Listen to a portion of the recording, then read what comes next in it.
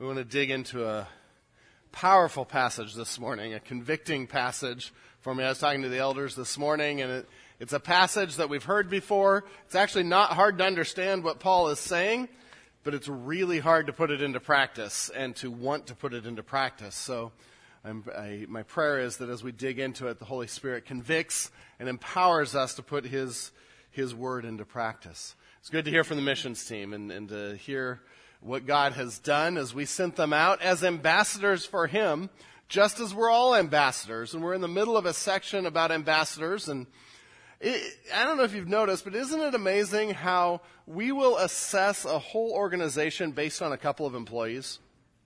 Right? You can go into Home Depot. I'm sorry if it's Saturday. You can go into Home Depot and you can be looking for something. Yesterday I was looking for something and it was just hard to find help. And the help that I did find was just sort of rude, and then they sent me to the wrong place. And you get that a couple of times at a place, and what happens? You don't want to go back, right? Instead of that employee is a bad employee, we jump to that Home Depot's a bad Home Depot, right? Don't we? Is it just me? Some nods. Okay, we do that.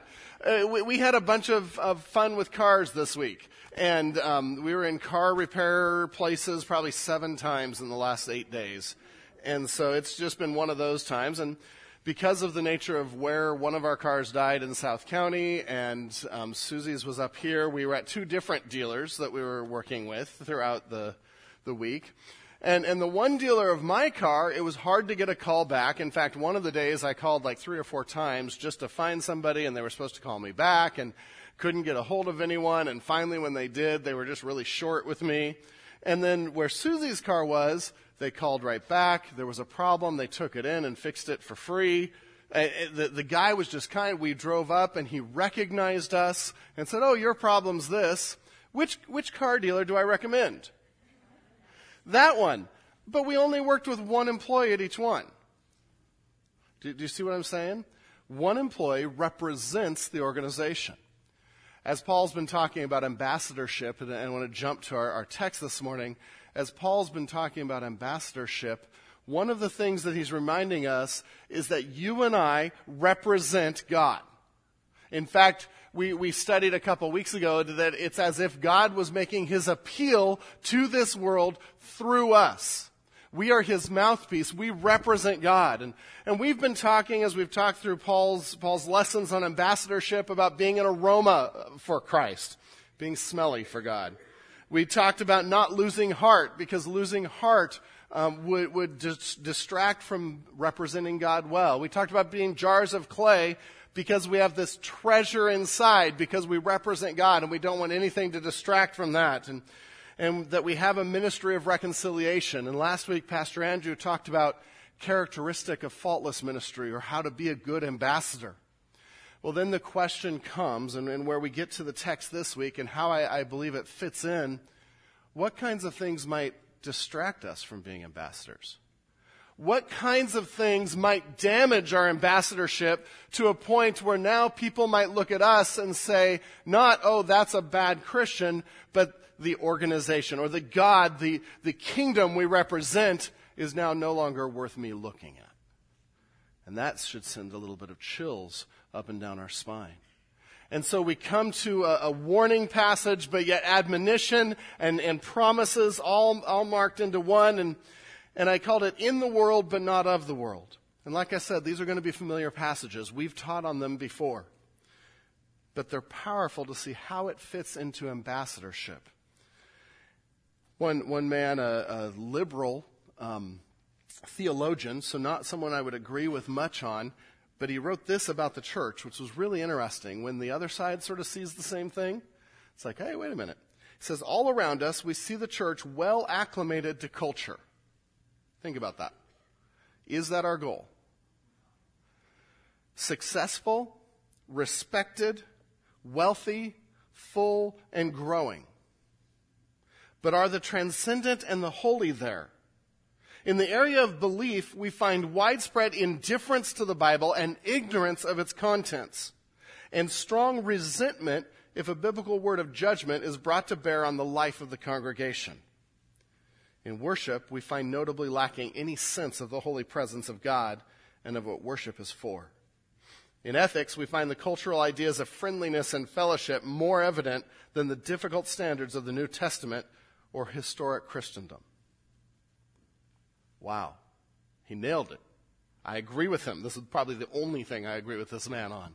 But he nailed it as he is watching the church acquiesce to the world, become more worldly, and take on more and more of the worldly form.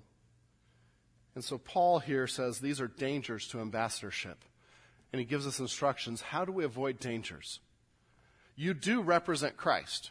If you're a Christian in this room, you represent Christ. That's not the question.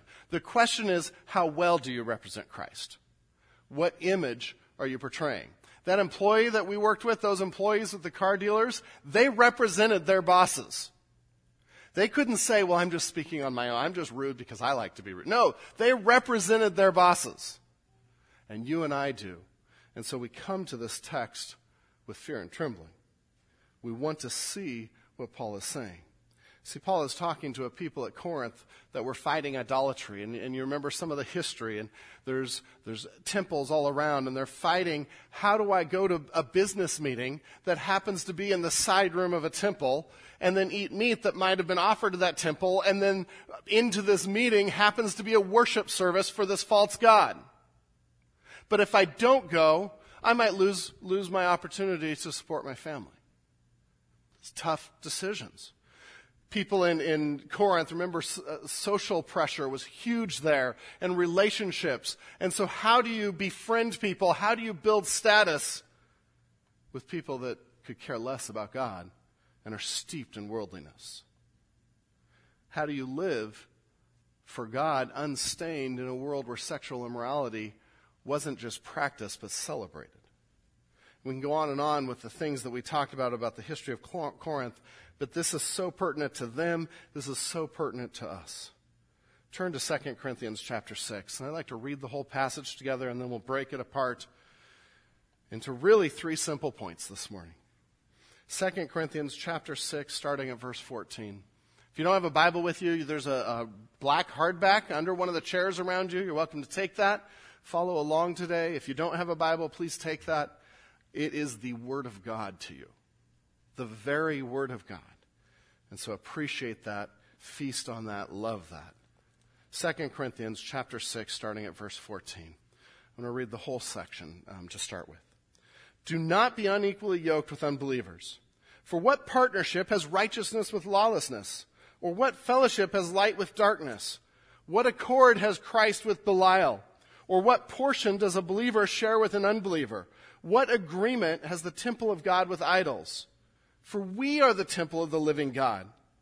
As God said, I will make my dwelling among them and walk among them, and I will be their God, and they shall be my people.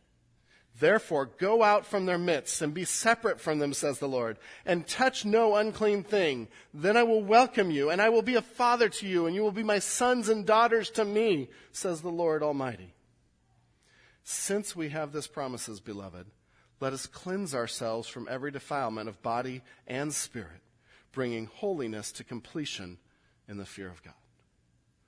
Let's start with prayer.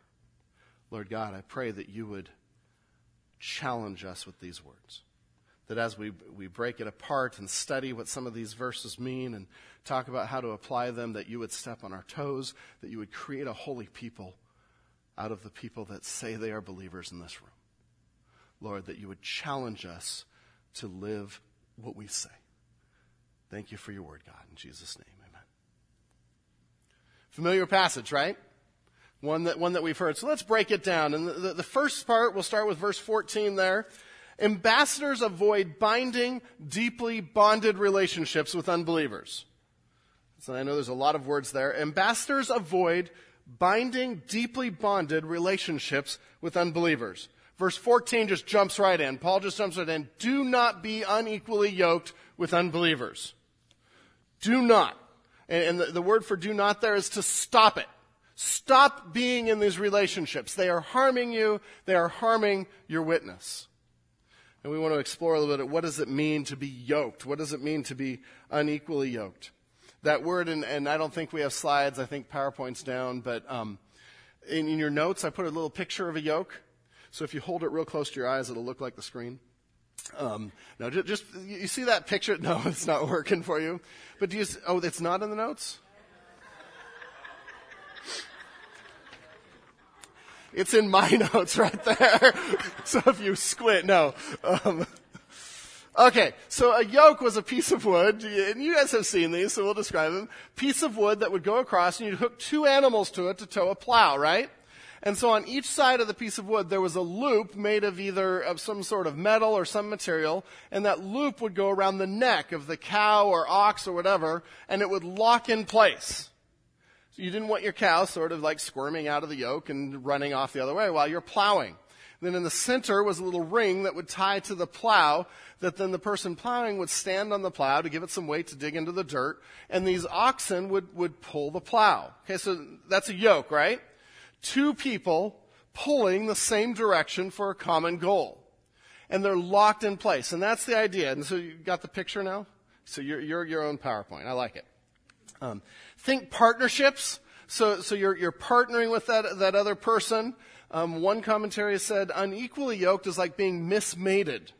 And they weren't just talking marriage. You know, our first thought on this verse, right, is marriage. And we'll go there. That's appropriate to go there. So much bigger than that. And this text, as I was studying this text, I'm like, we have had such a narrow interpretation of this text that we've missed just how convicting it is sometimes. We've made it to where we feel like we're obeying it, and in reality, maybe we're struggling. And so when we think of unequally yoked, we're thinking partnerships, bound together. The imagery here is out of Deuteronomy 22:10, and there's a list of instructions for just how to live. And one of the instructions to the Israelites is, you shall not plow with an ox and a donkey together. Now, I know that none of you have had to put that into practice this week. None of you put your ox and donkey and thought, oh, no, I can't do that. We're going to do two ox. But think about this. Think about the imagery. If you put two different animals together, what happens? And they're tied together, they're yoked together. What happens? Let's say you put a cow and a goat together. Now, for one, you have a height difference, right? And so that goat, you're probably going to hang it as it goes, because the height's going to go up to the cow, right? Which one's going to be able to pull more?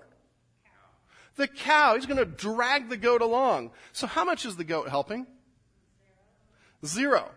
One author had been to Israel and seen plowing happen, and they saw someone that had paired a cow with a camel.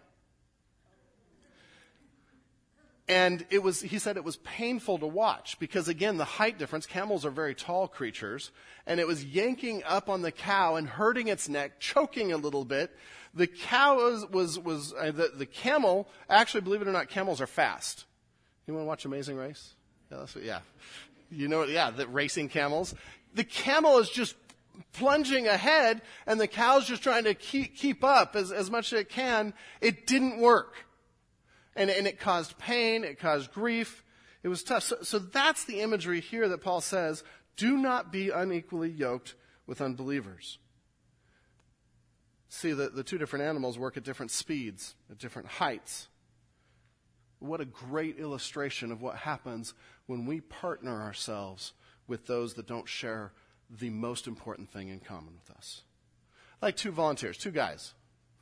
Come up. Anyone brave enough? I'm not going to hurt you much.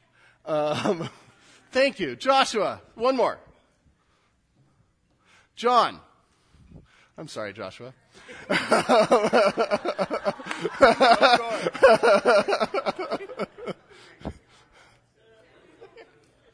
Okay, you guys are going to hold on to this piece of rope, okay?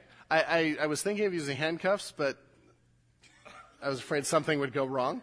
So you're going to hold on to this rope. You cannot let go of this rope, okay? If you let go of this rope, you fail. Make sense? Oh, yeah. Okay, your goal is to go visit Dawn at the sound booth. Okay? So you have the same goal in mind. Let me tell you each a couple of things. Here, stand over there for just a minute.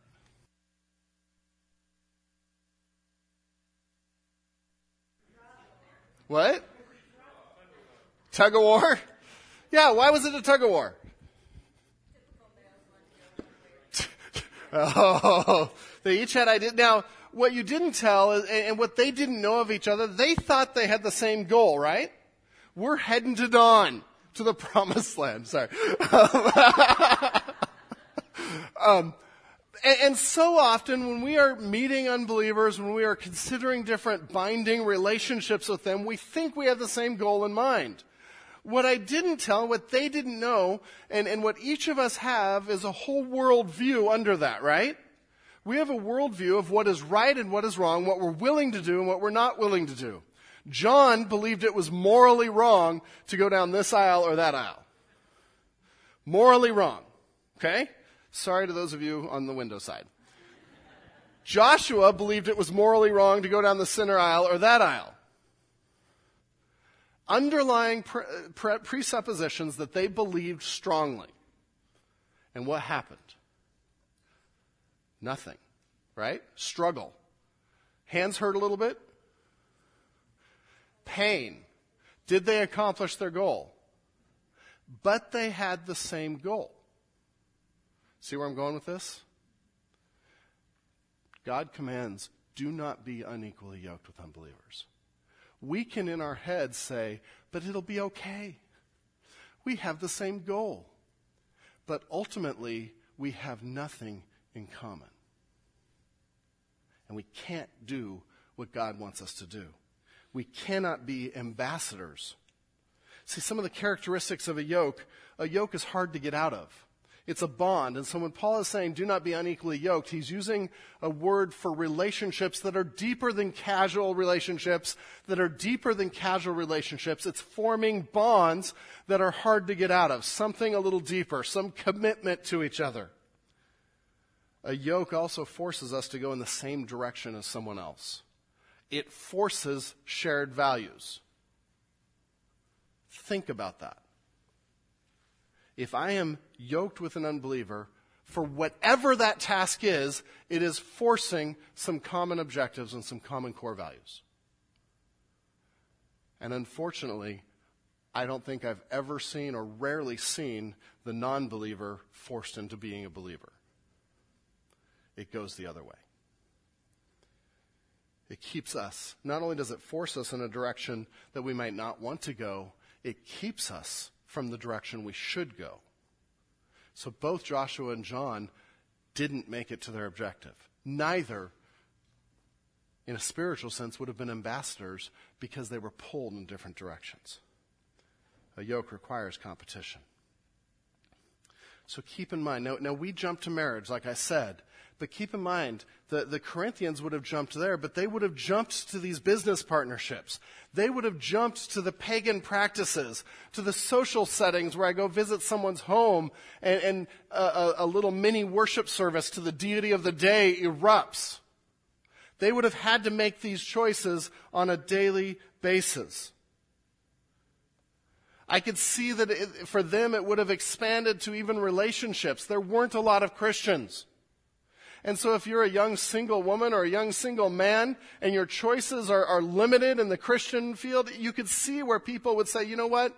There's a nice person at least. And even though they don't believe in God, we can go there. And Paul's saying, no, stop this. Don't be in these relationships. He backs it up by 5 rhetorical questions. It's not often I see him go boing, boom, boom, boom 5 times. Usually 1 or 2. But he is hitting this home. And if you look at the rest of 14 and 15, he gives us 5 rhetorical questions that all should have the answers that no way. It makes no logical sense. And he's giving a logical argument here. And his answer is, these are ridiculous. These are unimaginable. The first, for what partnership has righteousness with lawlessness? And he's saying there's different moral values. There's different moral values that don't come together. Righteousness being following God's laws, a straight path. Lawlessness there, the word is to have a disregard for God's law. A disregard for law completely, actually. Partnership, there's a sharing and a partnership. That word isn't koinonia, that's used in one of the other ones. This one often deals with business partnerships. And he's saying, what partnership has righteousness with lawlessness? None. He says, what fellowship has light with darkness? We don't see dark on this side of the room and light on this side of the room, and they sort of mix together and are really happy. No, it's either light or it's dark, right? They can't come together. And so Paul is using really absurdity to prove his point. Or what fellowship, what intimacy, what close relationship can light have with darkness? Keep in mind, he's actually talking about a spiritual sphere here. And so the first one deals with that we have different morals. In this one, we live in different spiritual worlds, spiritual kingdoms. Spiritual world of light versus the spiritual world of darkness. The third one there in verse 15, what accord has Christ with Belial? And Belial there, it's a word that means worthless, but at this point in the writing of the New Testament, it had come to represent a proper name for Satan, which I think, worthless works for Satan. And so this was the name of Satan, and the point is, what accord has Christ with Satan? And he's reminding us we have different masters than unbelievers. Our master is Christ. If they don't know Christ, ultimately their master is Satan. And so what accord can that be? And the word for accord there I love, it's a word that means harmony or to sing together. It's from the Greek symphonesis. That sound familiar? Symphony? Yeah. And it had the idea of musical instruments or voices coming together in harmony that complement each other. And he's saying, really, can Christ and Satan do that? Do they have anything to complement each other, or will they ever be in harmony? No. And our master is one of the two. For them, this would have brought up pagan worship in their mind. Can I go worship and sing to these pagan deities? But it's more than that. This is all part of his argument. See, we've been delivered from the kingdom of darkness by our new master, Jesus Christ. In Colossians 1:12 and 13, giving thanks to the Father who has qualified you to share in the inheritance in the saints of light. He has delivered us from the domain of darkness and transferred us to the kingdom of his beloved Son. If you know Jesus, you're part of a new kingdom. You're part of a kingdom of light with a new master. And so those three different moral values, different spiritual spheres, different masters, those are all more theoretical, and now he gets really down to the practical and the fourth rhetorical question. What portion does a believer share with an unbeliever? What portion? What are we part of? And portion is to share in a part of something. Sometimes they used it to share in a land deal to where you had multiple owners of the same land. But in this case, probably sharing in an inheritance is how the New Testament often uses it. Do your unbelieving friends share in your inheritance? No. You have a whole different hope. You have a whole different future. And a whole different present because of that. There is nothing in common in the greatest gift of eternal life we will ever have. And if that is our greatest gift, if that is our priority, if that is the most important thing to me, how can I be close to somebody that has nothing in common with me on that? What I have to do to be close to them is abandon my first love and cling to some other love, some other priority. It's important, and we'll get to this at the end of this point. He's not talking no contact here. He's not talking no day-to-day contact with unbelievers, and we'll get to some verses about that. He's talking something different, a deeper relationship that is yoked or bound to each other, bonded to each other. But what this reminds me of is every relationship with a non-believer should have salvation as its goal. That makes sense? Think about that. I've invited people to argue with me on that. Every relationship with a non-believer should have salvation as its goal, if we love them, if we care about them. Because they don't have the most important thing in common. And so Paul says, what portion does a believer share with an unbeliever? And finally, the fifth one, what agreement has the temple of God with idols? We have different priorities, a different aim of life. What is important? See, when someone has not given Christ lordship of their life, something is Lord of their life, and that's called an idol. And so those that you know that are unbelievers, they are worshiping idols. That's why they need Jesus. That's why they need the gospel. But you and I have the antidote. We have what they need. Here when it says what agreement has the temple of God with idols, he's going to go on in the next verse to explain it. The temple of God sometimes means individuals. You and I are the temple of God, like in 1 Corinthians 6.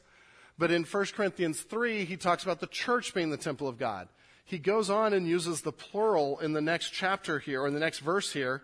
He's talking about we as a church family are the temple of God. And in the context here is worship. When we are in communion with other believers, we are worshiping God Almighty. We have the most important thing in common.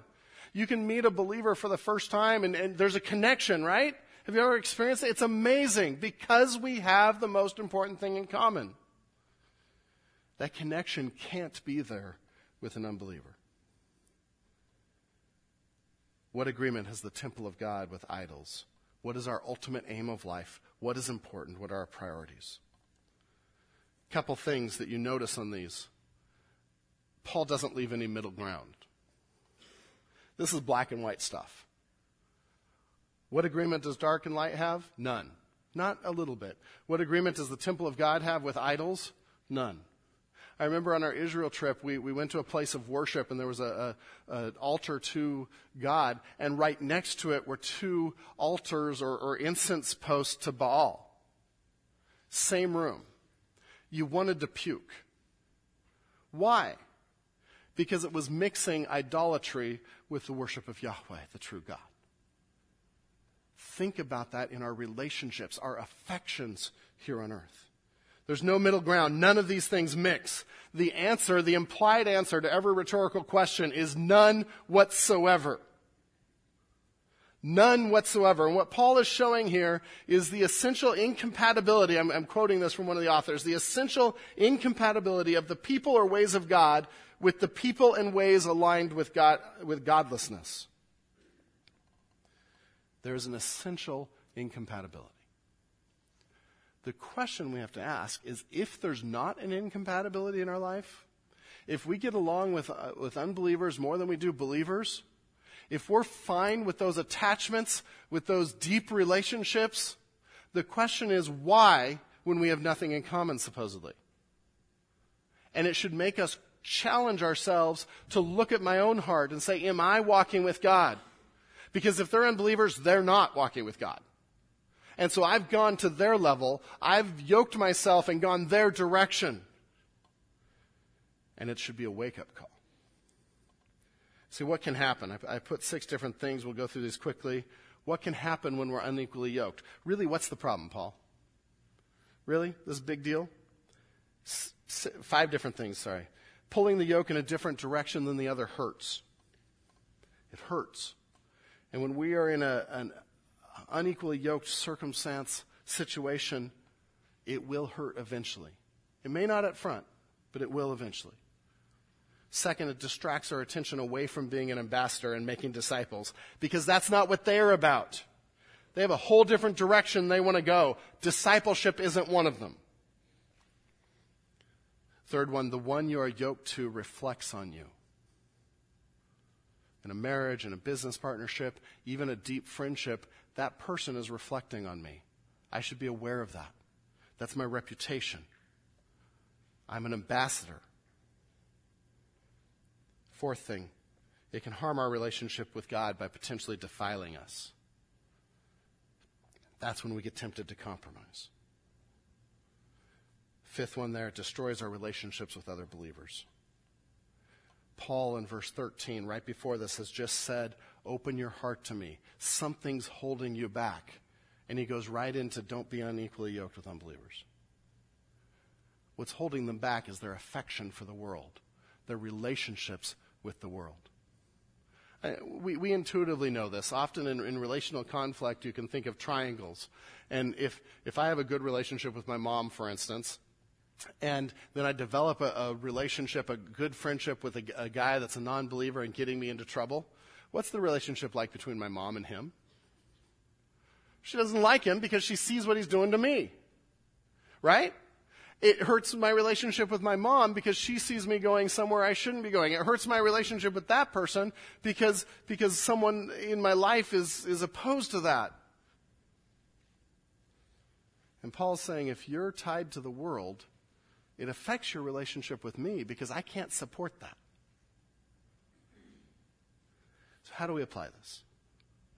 And we're spending most of our time on point number 1 today because the rest sort of just expand on that. This is the heart and soul of the passage. One of our applications is marriage. We talked about that, and it's more than that, but it includes that. But I would say not just marriage, engagement, dating. When you are dating someone, is your heart involved? Yes, absolutely. It is creating a bond, a yoke that is hard to break and is deeply binding you. And so I can remember talking to someone one time that said, well, you know what? I know he's not a Christian, but I won't marry him. I'm just going to date him casually. 6 months later, you know what? I'm still not going to marry him, but engagement's okay. Really? 6 months later, they get married. Well, I had a bond. He's a nice guy. And the end was destruction. Horrible situation. We keep moving the bar. We need to stop it at the beginning. So some of our young people here, this is why we say don't date non-believers. Don't even start down that path. Why would you? If these statements by Paul are correct, you have nothing in common with them. You don't have the major thing in common. Really, when we violate this, we are trying to honor self. If I know God doesn't want me to date that non-believer, and I still do it, why am I doing it? I want something. I want to be loved. I want to have attention. The focus is on me. And it's sin. Don't even go down that path. Even dating, it's a bond, it's a yoke. And understand this, especially to our young people. God doesn't say this because he hates you. God says this because he loves you. And he knows what the end is and says, let's not start even going off that cliff. I have something much, much better for you. And so we do need to apply it to marriage, to engagement, to dating, to romantic relationships. Now we know from 1 Corinthians, Paul says if you're married to a non-believer, you already have that yoke, you already have that commitment. Don't get out of the marriage. See what God will do. But don't enter it if you have that choice. Business partnerships. I came out of the business world, and a business partnership is one of those unique things. It's a voluntary arrangement that's a lot like a marriage. And I was in a business partnership for a number of years. Praise God, with a godly man that I still respect. It was still hard. He still represented me. I still represented him. We had to make decisions together. We both of our commitment was that the company would honor God. It was hard. Imagine doing that with someone that doesn't share your deepest values. I guarantee compromise will happen. Again, the question we have to ask is, why would I entertain this? Why would I entertain going against something God has told me not to do? And the answer is still self, usually money in that case. I think this is too good of an opportunity to pass up. And heaven isn't. And we get into these bonds and these binding relationships that stop us from being good ambassadors. It's hard. Think of your closest friends. When our closest friends are unbelievers, and this, I'm not even talking romantic, but with our closest friends, we are opening ourselves to them. We are creating a bond. That can't be an unbeliever. Otherwise, it will tear us down. I did a whole number of years of youth ministry. And two of the biggest things that drove kids away from God, the first was hypocrisy in mom and dad. When mom and dad said they loved God but didn't live it at home. The second was when they had ungodly friends, unbelieving friends. In fact, I could almost guarantee someone's future with Christ based on the friendships they had. I don't say that lightly. Because those bonds, those yokes, eventually choke us and tear us to a different direction. What associations do you have? What friendships? What relationships? What business partnerships? Do not be unequally yoked. The balance of this is this doesn't mean we can't have contact with them. In fact, and again with Scripture, you want to compare Scripture with Scripture. Take the whole counsel of God's Word to come up with a theology, right? We've talked about that a lot. In 1 Corinthians, what did Paul say about eating with them on the meat? He says in 1 Corinthians 10:27, if one of the unbelievers invites you to dinner and you are disposed to go, eat whatever's set before you without raising any question on the ground of conscience. He says, go. Enjoy your time with them. Be friends with them. It's the deeper bonds of relationship that he's cautioning and warning us about. I already mentioned, if married to an unbeliever, he says, stay married. In the section on how a church service should be run, he says, be aware that unbelievers might come to the service, and that's good. Don't be confusing to them. Share the gospel with them. He just finished saying we're to be messengers of reconciliation to a lost and dying world. We're to be ambassadors that live in a world. That's what all this section's about. And so we can't say, I don't know if any of you like the movie The Village. We can't do that. We can't all get together, go buy some land, shut the world out, and have perfect kids. Doesn't work. They're little sinners. So are we. But we think of cloistering ourselves off from a world because we hate it so much, and that's not the answer. We are ambassadors. Messengers of reconciliation. So we have to find a way to be in the world, engaging the world without being of the world. Without letting the world affect us. And those deeper relationships are what Paul warns could happen. My summary for this point at the bottom is our contact with unbelievers is with a purpose and a guardrail. With a purpose and a guardrail. Know why you're in that relationship. It's to share Jesus with them so they're saved because you care about them. And have the guardrail to say, I'm not going to compromise. I'm not going to enter into situations that allow me to compromise. Make sense? Do not be unequally yoked with unbelievers. I know there's all kinds of situations we could talk about. I'd love to talk about those this week and at community groups this week. Second point, we'll do the second two pretty quickly here. Ambassadors are blessed and motivated by God's close and real relationship with us. It's interesting because Paul starts by saying, don't be unequally yoked with unbelievers. And in chapter 7, verse 1, he says, purify yourselves. And so we have the bookends that say, do not be tainted by the world. And in the middle, we have a section that is just beautiful promises of God's presence with us. Mixed with, don't be tainted by the world. This is sort of the meat in the sandwich. For we are the temple of the living God. As God said, I will make my dwelling among them and walk among them, and I will be their God, and they shall be my people. I love this verse.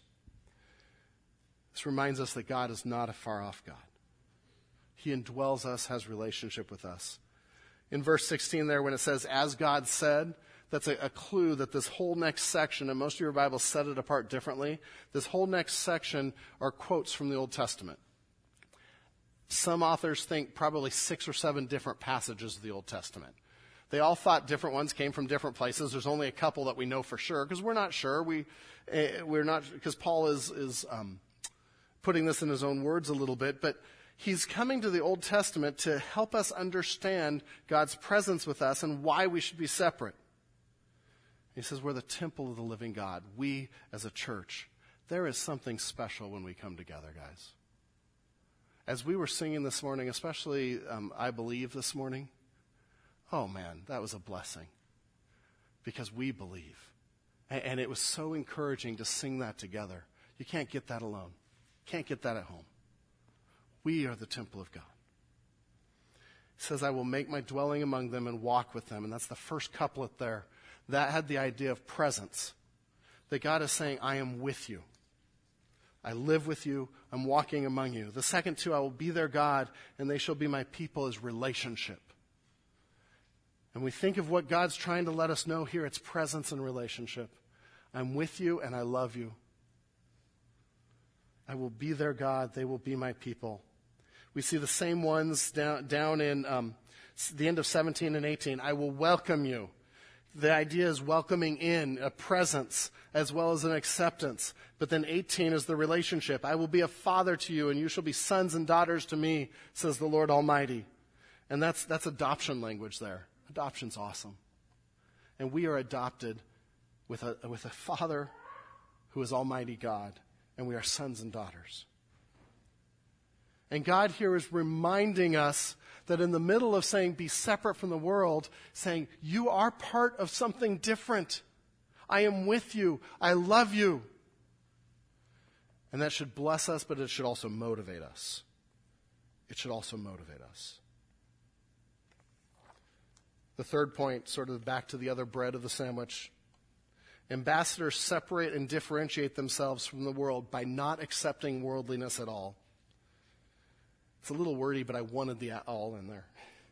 Ambassadors separate and differentiate themselves from the world by not accepting worldliness at all. Ambassadors, good ambassadors, are as disgusted at sin as God is. Make sense? And so we are to be disgusted by sin. We are to be appalled when we see sin happen, when we observe it in any way, when it's around us. Not so appalled that we retreat and don't interact, but so appalled that we're willing to step out of our comfort zone and say, you need Jesus. There's an answer to this. This isn't working for you. It will end in destruction. Therefore, go out from their midst and be separate from them, says the Lord. The idea of separate is to remove one party from another, to completely eliminate contact. Completely. Completely. Did I mention that? Be separate.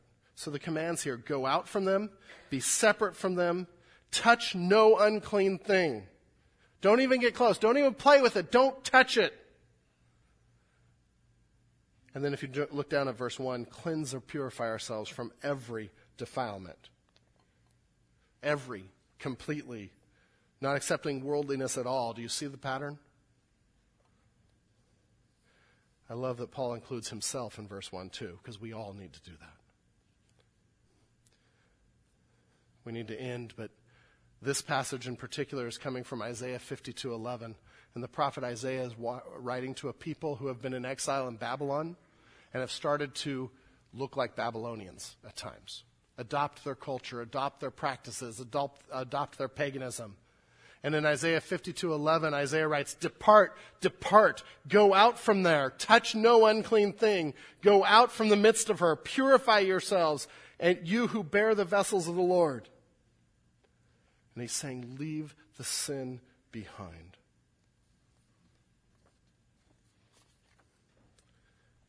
If we're to be good ambassadors, avoiding the dangers, we need to not be unequally yoked. Remember that we have a relationship with God, but don't let ourselves be stained by the world in any way. To avoid any situation that would compromise Christian faith and morals. A quote I put in your notes from John Newton. He said, I make it a rule of Christian duty never to go to a place where there is not room for my master as well as myself. Never to go to a place where there's not room for my master as well as myself. And so a question that I try to ask myself throughout the week, especially with entertainment, that's where we go a lot on this, and it's entertainment. It could be actions that are about self, but with entertainment, would Jesus be happy watching this? Would I be cool if Jesus was sitting next to me on the couch watching this? Or would he be grieved at what he's seeing, at what he's hearing, at what I'm doing, at where I'm at on the computer?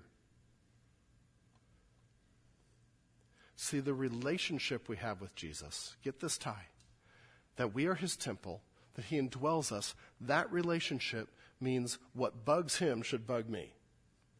What he loves, I should love. As I draw close to God, my affections should come into alignment with who he is. If it's not, then I'm not drawing near to God, and I need to stop calling myself a Christian. It's that serious. Does this bug me as much as God? See, acceptance of a principle leads to compromise, leads to involvement. And God says, touch no unclean thing. Be pure. Be clean. There's all kinds of ways you can do it. In your notes, I put a couple of different ways. Just on the entertainment front, as families, find family-friendly movies. Go to the library. Look there. Go to Right Now Media, which we have. A new service that I'm looking at, VidAngel. I know their tagline sort of makes fun of filtering, but they take any movie that is out and you can rent it and then filter out all language, all nudity, all sexual contact, and it just filters it for you. A great way for families. Just keep in mind not to go buy that movie. It tells you what it's filtering. We need to be pursuing things that keep us pure. We need to be asking myself, is there anything in my life that Jesus would be bugged about now? Anything I enjoy doing? Anything I've been willing to compromise? I want to end with a poem and then sing a song together. All the water in the world, however hard it tried, could never sink a ship unless it got inside. All the evil in the world, the wickedness and sin, can never sink the soul's craft unless it got inside. Let's not be unequally yoked. Let's have purpose to our relationships with unbelievers. Let's stomp out any worldliness that we've let creep in. God, purify us. Cleanse us. Lord, I confess there are times I don't want to give up things because I like them. Lord, I confess that there are things in my life that I need you to purify and take away, that I read these verses and I understand them, but oh Lord, it's hard sometimes. It's hard to be so countercultural sometimes when the world doesn't understand. But Lord, help us to obey your word and be ambassadors for you. Help us to be about changing this world for you. Not politically, not even socially, but with the gospel. That we would be people that could share your word with pure hearts, with clean hands. Lord, right now, if there's anything and anyone in this room, in our church family, anything they're holding on to that needs to be cleansed away, that you would take care of that right now. And your Holy Spirit would convict. Lord, if there are bonded relationships that need to stop, that you would give courage to pursue that right now.